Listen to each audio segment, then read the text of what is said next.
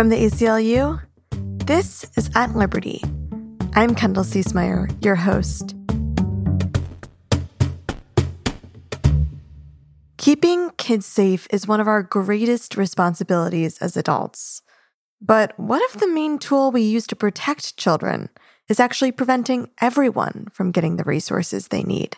Every state in the country has mandatory reporting laws that require professionals such as teachers, coaches, nurses, and more to report any suspected or observed instances of child abuse or neglect to the state.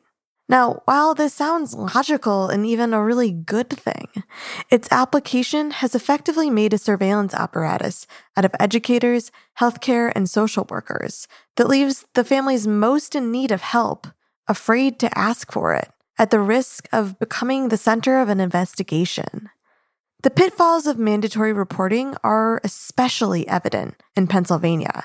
In the wake of the Jerry Sandusky child abuse scandal, Pennsylvania lawmakers passed sweeping reforms, expanding mandatory reporting and the definition of child abuse to include low-level neglect, a difficult-to-define term that often targets and punishes circumstances that arise from poverty.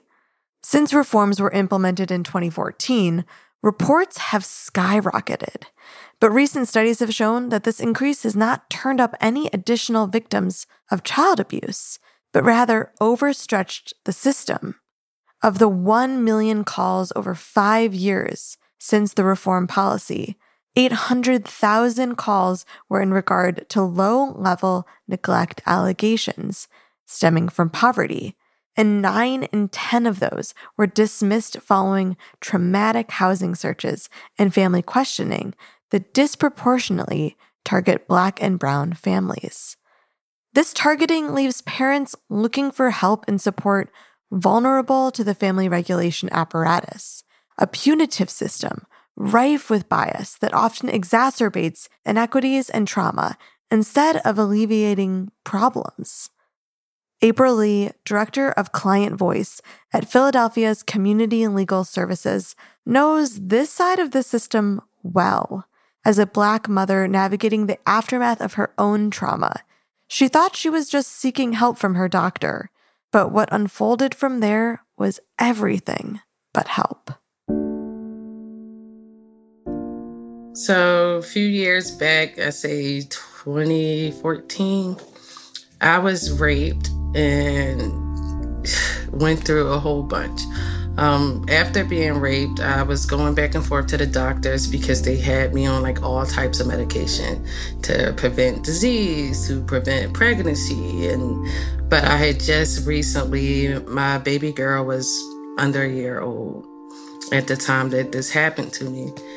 And going back and forth to the doctors, I was struggling. I was struggling to get up every day, to, make sure everything around the house was handled. So I went to my doctor, and the doctor, of course, how's it going? How's the medication?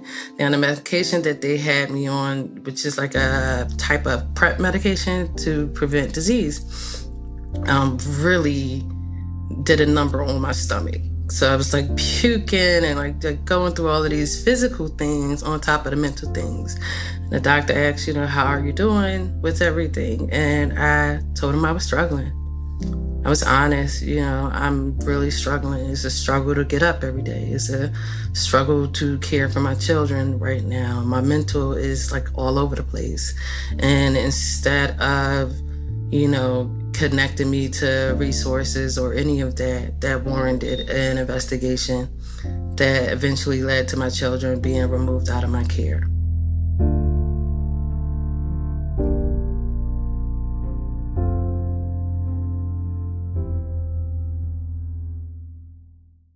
It's just so horrible and so punishing to have something so horrific as rape happen to you. That in itself is just honestly very difficult to describe, the pain and suffering that comes from that.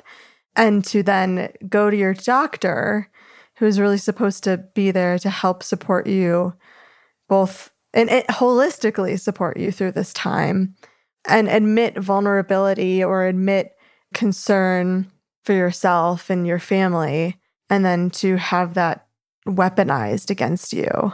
Maybe my doctor thought they were helping, maybe I don't have anything for her here, so let me call to try to get this family resources.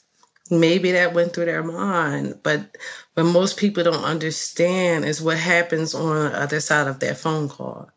You have a system, especially with mandated reporting, your license is on the line. So you have a lot of people like, I'd rather cover my own behind.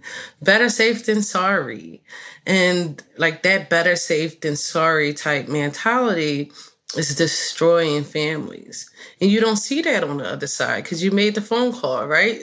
My hands is clean. I did my duty. I did my job. And you're not seeing the devastating effects that phone call might have. Right. And it also allows for our implicit bias to run amok, right? To really play such a huge role in the system because it's up to the discretion of an individual. This experience leads your family to become part of the larger family regulation system. What does that apparatus look like? That kind of surveillance look like? Yeah, from the start, it's very invasive. And even if you talked about those countless investigations that ended up going nowhere, but they made that phone call. You have someone come into your home, flush your toilet, run your sink, make sure you have hot water running. They may take pictures of your children. They may talk to the children individually, ask really intense questions. You just really have to open up your entire family to be scrutinized, under a microscope. You can be dragged back and forth to court every 3 months and given a case plan, which they call a single case plan for your family, for you to meet these objectives and to comply. Not to see whether or not is your family 100% okay. Do you need anything? You need to comply. And if you don't comply, then you risk losing your family for the rest of their lives. You risk losing the rights to your children.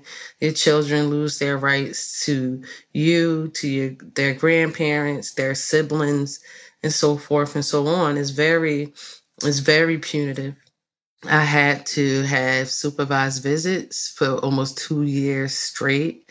First it started off every other Sunday for 2 hours, and then it went to every Sunday.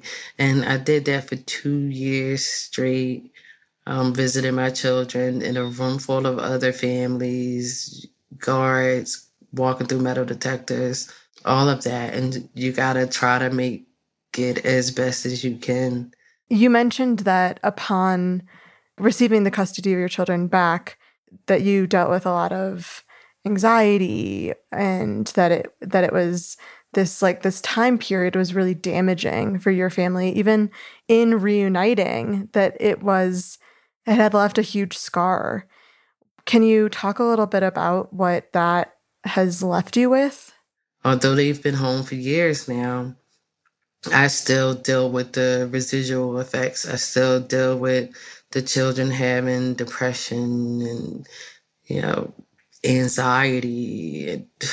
It's so many different, it's just alive and well in my house. The day to day, not only that I had to help myself, build up and maintain my traumas and heal from my traumas. I got to constantly help my children and build them up to heal from their traumas. They were separated, something that they've never been. So not only did you lose your mother that very second, you lost your brother and sister that very second, for the first time in your lives. So they had to, I would play stupid games, right? And just to get them to build a relationship.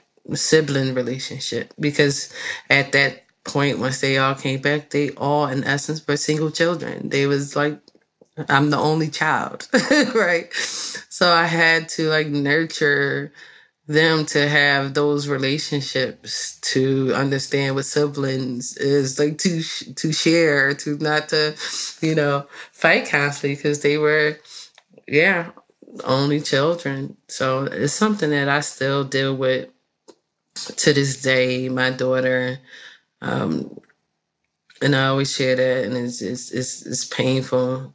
Not long ago, she told me, she said, "Mom, you abandoned me. They told me you abandoned me." And so far from the truth, but this little girl who was under 2, remember that day that she got taken, and remember the words that someone told her, that your mother abandoned you because I wasn't mentally there. April's story is one of remarkable resilience in the face of a system failing families. While Pennsylvania's mandatory reporting system has faced particular scrutiny, departments of child protective services across the country face similar issues with mandatory reporting. To give us a better sense of the growing recognition of mandatory reporting's ineffectiveness and where the ACLU stands in this work, I spoke with Anjana Samanth, senior staff attorney at the ACLU's Women's Rights Project.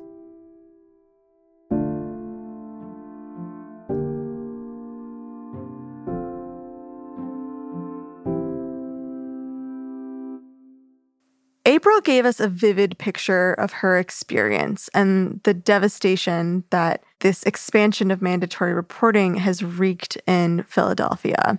As this story gains traction, what lessons do you hope that the rest of the country draws from Pennsylvania's mandatory reporting expansion? The first thing would be that prioritizing reporting and investigations over addressing the causes for those reports really misses the point.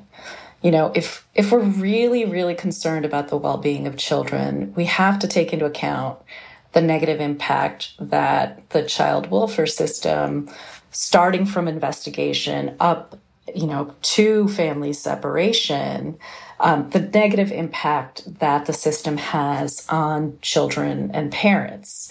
And so in terms of policy, this means we should be redirecting our focus and resources to addressing what sometimes may be, in fact, prompting these reports. Like, for instance, a parent's lack of access to childcare, or inadequate preventative health care, or the need for addiction recovery services.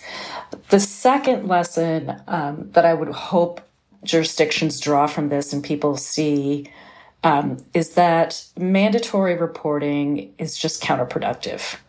And already numerous jurisdictions have found that just increasing the number of people who are required to make reports of suspected maltreatment doesn't actually help catch cases where the most vulnerable children are, or the cases that have slipped through the cracks in the past.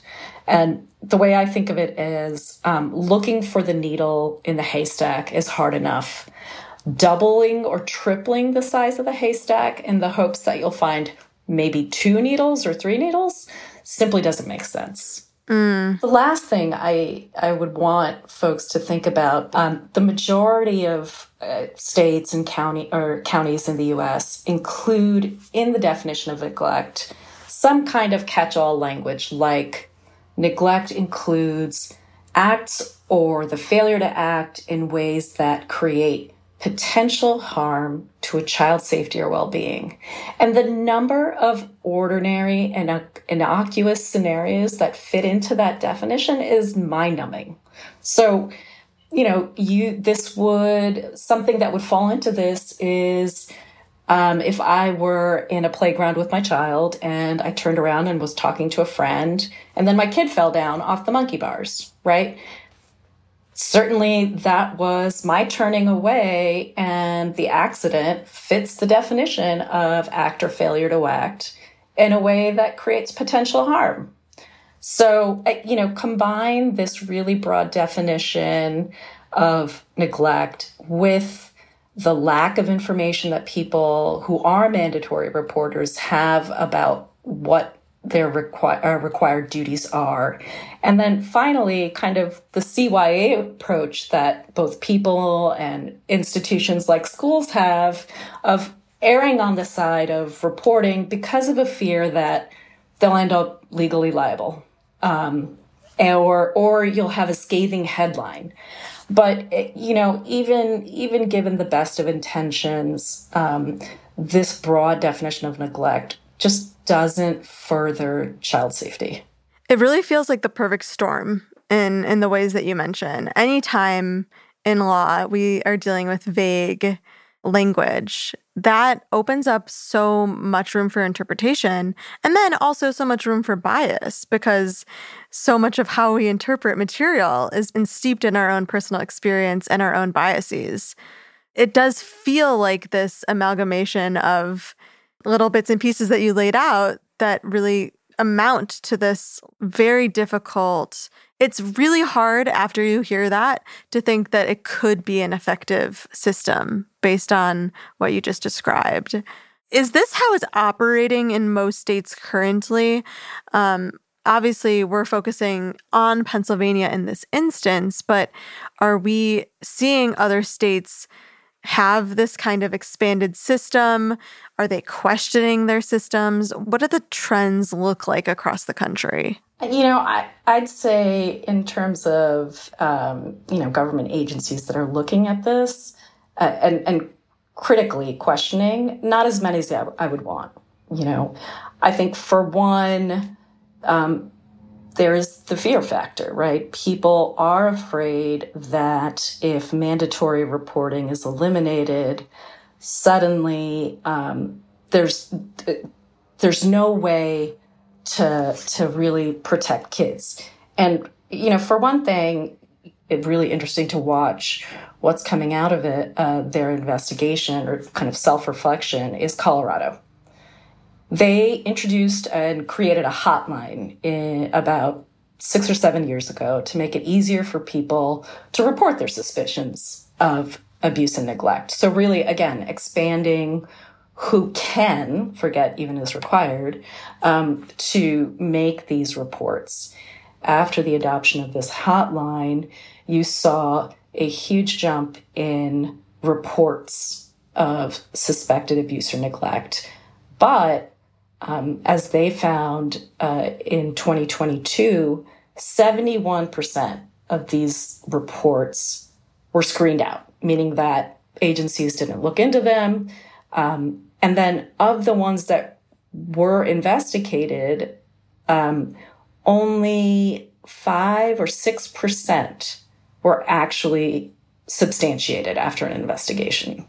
I think there are people who continue to think that there's a way that the child welfare system is the only way to really connect people with supportive services. Is that true, though? It doesn't have to be. There are possibilities such as rather than requiring reporters or routing all calls into the child welfare system, maybe create an off-road and a ramp for reports that will go to maybe a housing agency, right? Or that will go to the extent that there may be record-keeping requirements in order to get federal funds. You can still do that, but keep those records separate from child welfare agency records.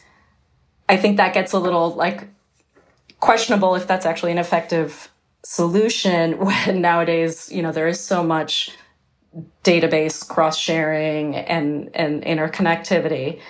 But I think the other problem really is there's so many different problems with the child welfare system that when you're like, okay, so let's now give child welfare caseworkers the ability to help someone get a Section 8 voucher, or let's require them to expend more than just quote unquote reasonable efforts to help a family. Maybe that'll help. Maybe that'll get us there. But then you have these other problems that come from different aspects of the system, right? Like I said, you still have multiple law enforcement agencies and social service agencies that share information, which may be for,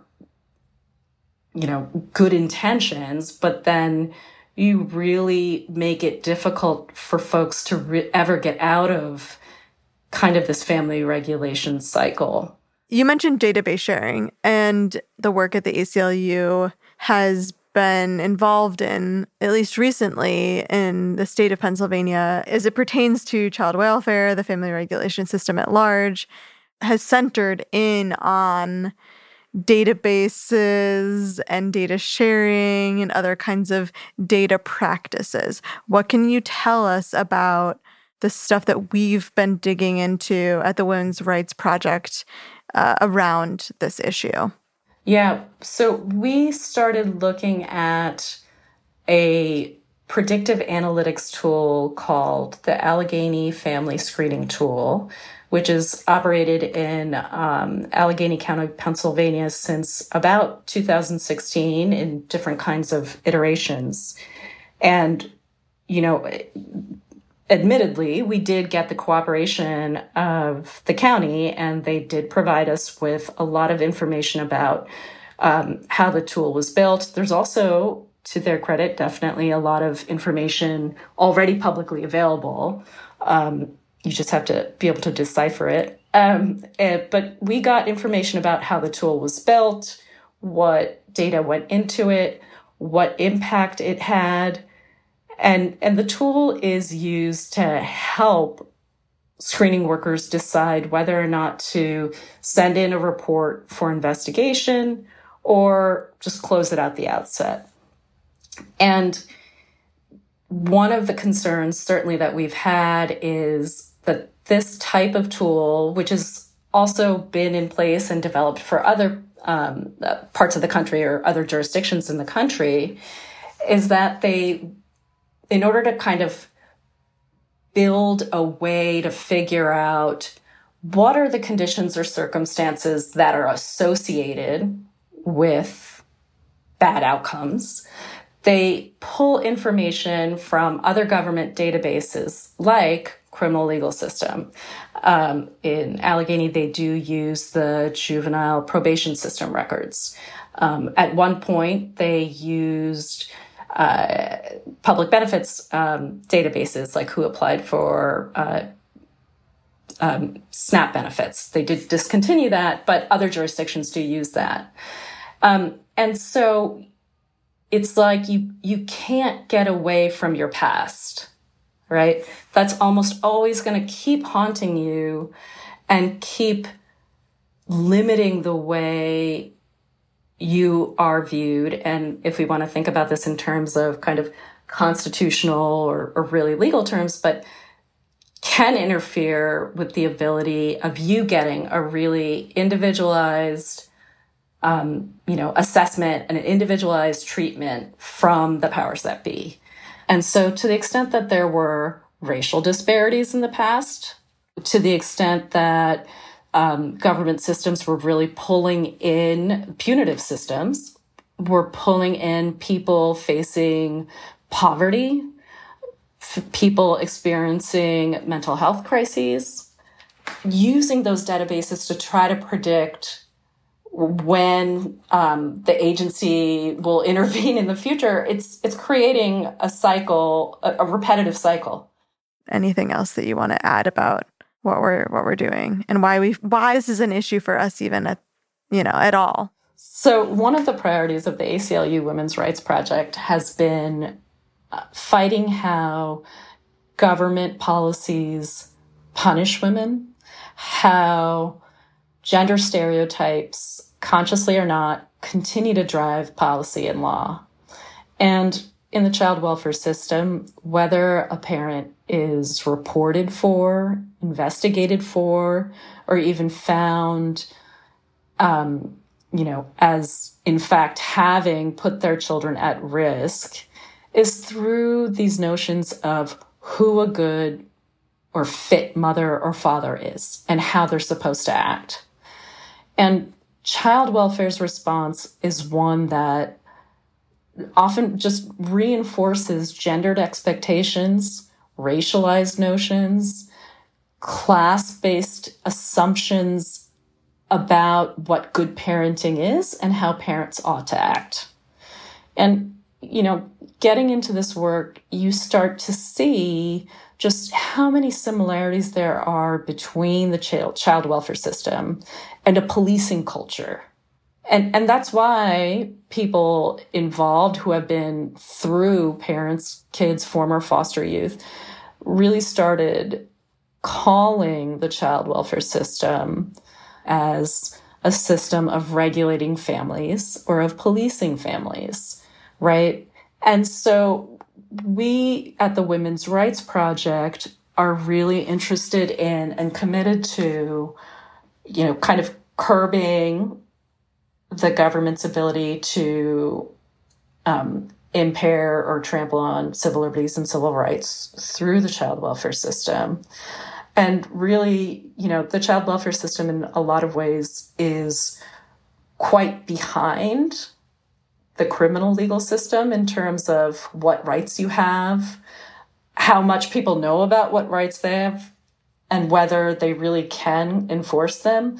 So one of the things as litigators that we're looking to do is make connections between folks who are pushing for policy change, people who are impacted with constitutional protections, legal requirements that we can help create by pushing judges, by pushing case law, so that it is more protective of children and parents. Because there is a recognition that this is, in fact, an intrusion into family decision-making, that this is very much an intrusion into physically the home, right? When your home is searched by child welfare workers, but really creating safeguards to protect against government overreach. I mean, I definitely see work in the child welfare system as a core, just basic ACLU bread and butter civil liberties fight. As the ACLU ramps up its efforts to address the harms of mandatory reporting, it joins local partners like Community Legal Services in Philadelphia, where April works on behalf of families navigating the system. April gave us some insight into her work as Director of Client Voice and the concrete solutions she believes we need today.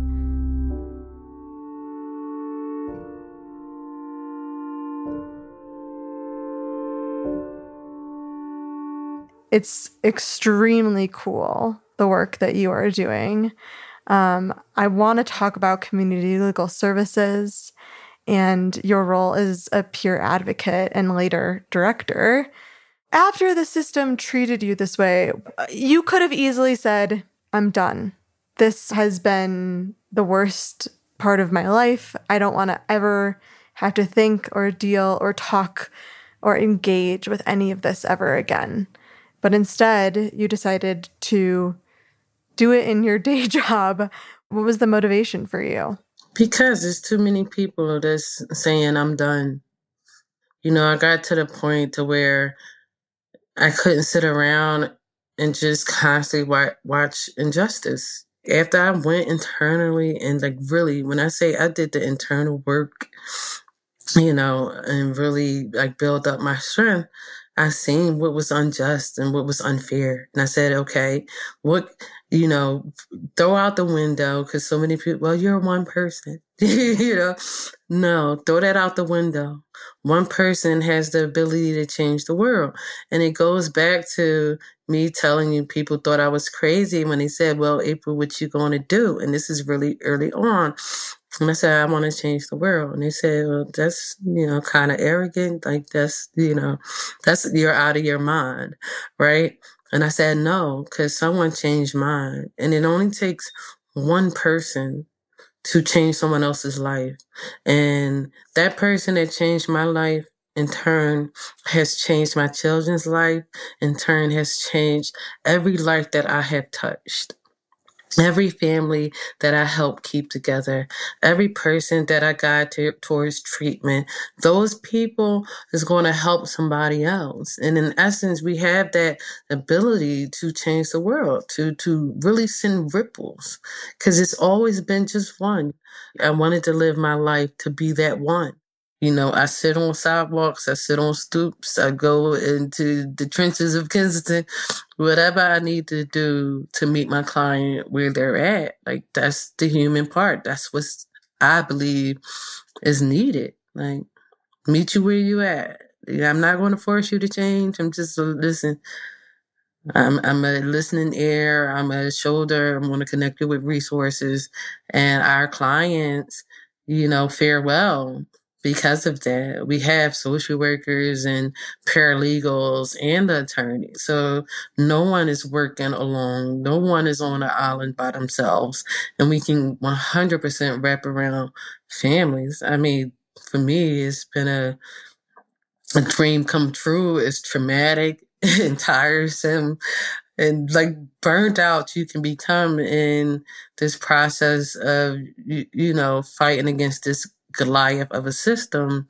It's still so worth it for me. I can't sit aside any longer and say, well, that's someone else's problem, because that's how we got here in the first place. And so to get a little bit more specific about community legal services, it's a nonprofit that provides resources, including legal representation to parents accused of neglect. You are the director of Client Voice. How did that come about? How did Client Voice become a department, a division of this nonprofit? What do you think it offers? How can other community organizations learn from what you are doing? And throughout that, like my parent advocate role, not only did I do the individual piece, but I ended up, doing national work on policy reform, law reforms and changing practice and all of that. And, community legal services seeing that, not once did they stop me. I would have swore I would have been fired by now, the way I speak out, right? But they didn't. If anything, they like doubled down and said, let's continue to share power, and made me a director, the first of its kind again. I'm not an attorney, and that was unheard of. So I was the first in my organization to not be an attorney, put in that position. So it's definitely sharing power with the community that you serve. Like, you can't continue to serve the community or say you're serving the community and not have community input, not have lived experience at the table. Our issues with the laws and policies include mandated reporting. The issue was you didn't have the people at the table. You decided for the people what they needed. You decided what you thought they needed. And in turn, you caused so much harm. Move away from that. And they've really given me the opportunity to pull in community, like to pull in voice. I'm like always strategic, like, oh, we need this person here. We need to do this. We need to do that. And not once throughout the years. And I'm telling you, I'm like, I think outside the box, and I'd be like, yo, I want to do A, B, and C. They'd be like, ooh, that's a lot, April. But they'd be like, okay, let's try to make this happen. But I'm never shut down. So as we wrap up here, I'm really just interested in, we've discussed the impacts, we've discussed the mechanics and the impacts of the mandatory reporting system. What do you think needs to change? What needs to happen in Philadelphia? And what needs to happen then across the country? What do you want to see? First and foremost, like, more high quality legal representation. I always say that. Like, no family, should just have an attorney. Like, no family should. It's, you know, attorneys do their thing in court, and they might not have the necessary time to go day to day. You know, might not have what our office have as far as social work, paralegal support, peer parent support. We really need to look into that and expand that nationally, you know, just to imply justice, like really to help families. If we're saying that our mission is to help families, to save children, then to save the children, you must save the parents. Do away with mandated reporting. And it's not that, you know, people are still going to have the opportunity to use discretion and to call in the child line if they see abuse. And like if they really recognize neglect, they will still have that opportunity, even if you did away with mandated reporting. The problem with mandated reporting is, you tie their licenses to this phone call. If we're really aiming towards helping families and individuals, look at some of the poverty issues and give them tangible resources. The data is out there, even the data on housing, 30% of families can be reunified today if their parents had a home. Data is out there about the harm of separation, the harms of, foster care, Black children is aging out. The data is out there. We have to listen and stop creating something that parallels the prison system and foster care. You gotta stop. April, it's been such a pleasure to speak with you. You're just really special. I think you're really special, and the world needs more Aprils in it. So I really, really appreciate you taking the time to share your story, to speak with us today. And we've all been very blessed and very served by you sharing with us today. No problem. Thank you, guys. Thanks so much for listening. Hey, we've got a new series and we need your help. We're looking for stories on how you are showing up in your community. Maybe you're registering people to vote or volunteering at your school's LGBTQ alliance. We want to hear from you. Leave us a message at 212-549-2558. That's 212-549-2558. Or you can email us at podcast@aclu.org. We want to feature you in an upcoming episode. Until next week, keep showing up.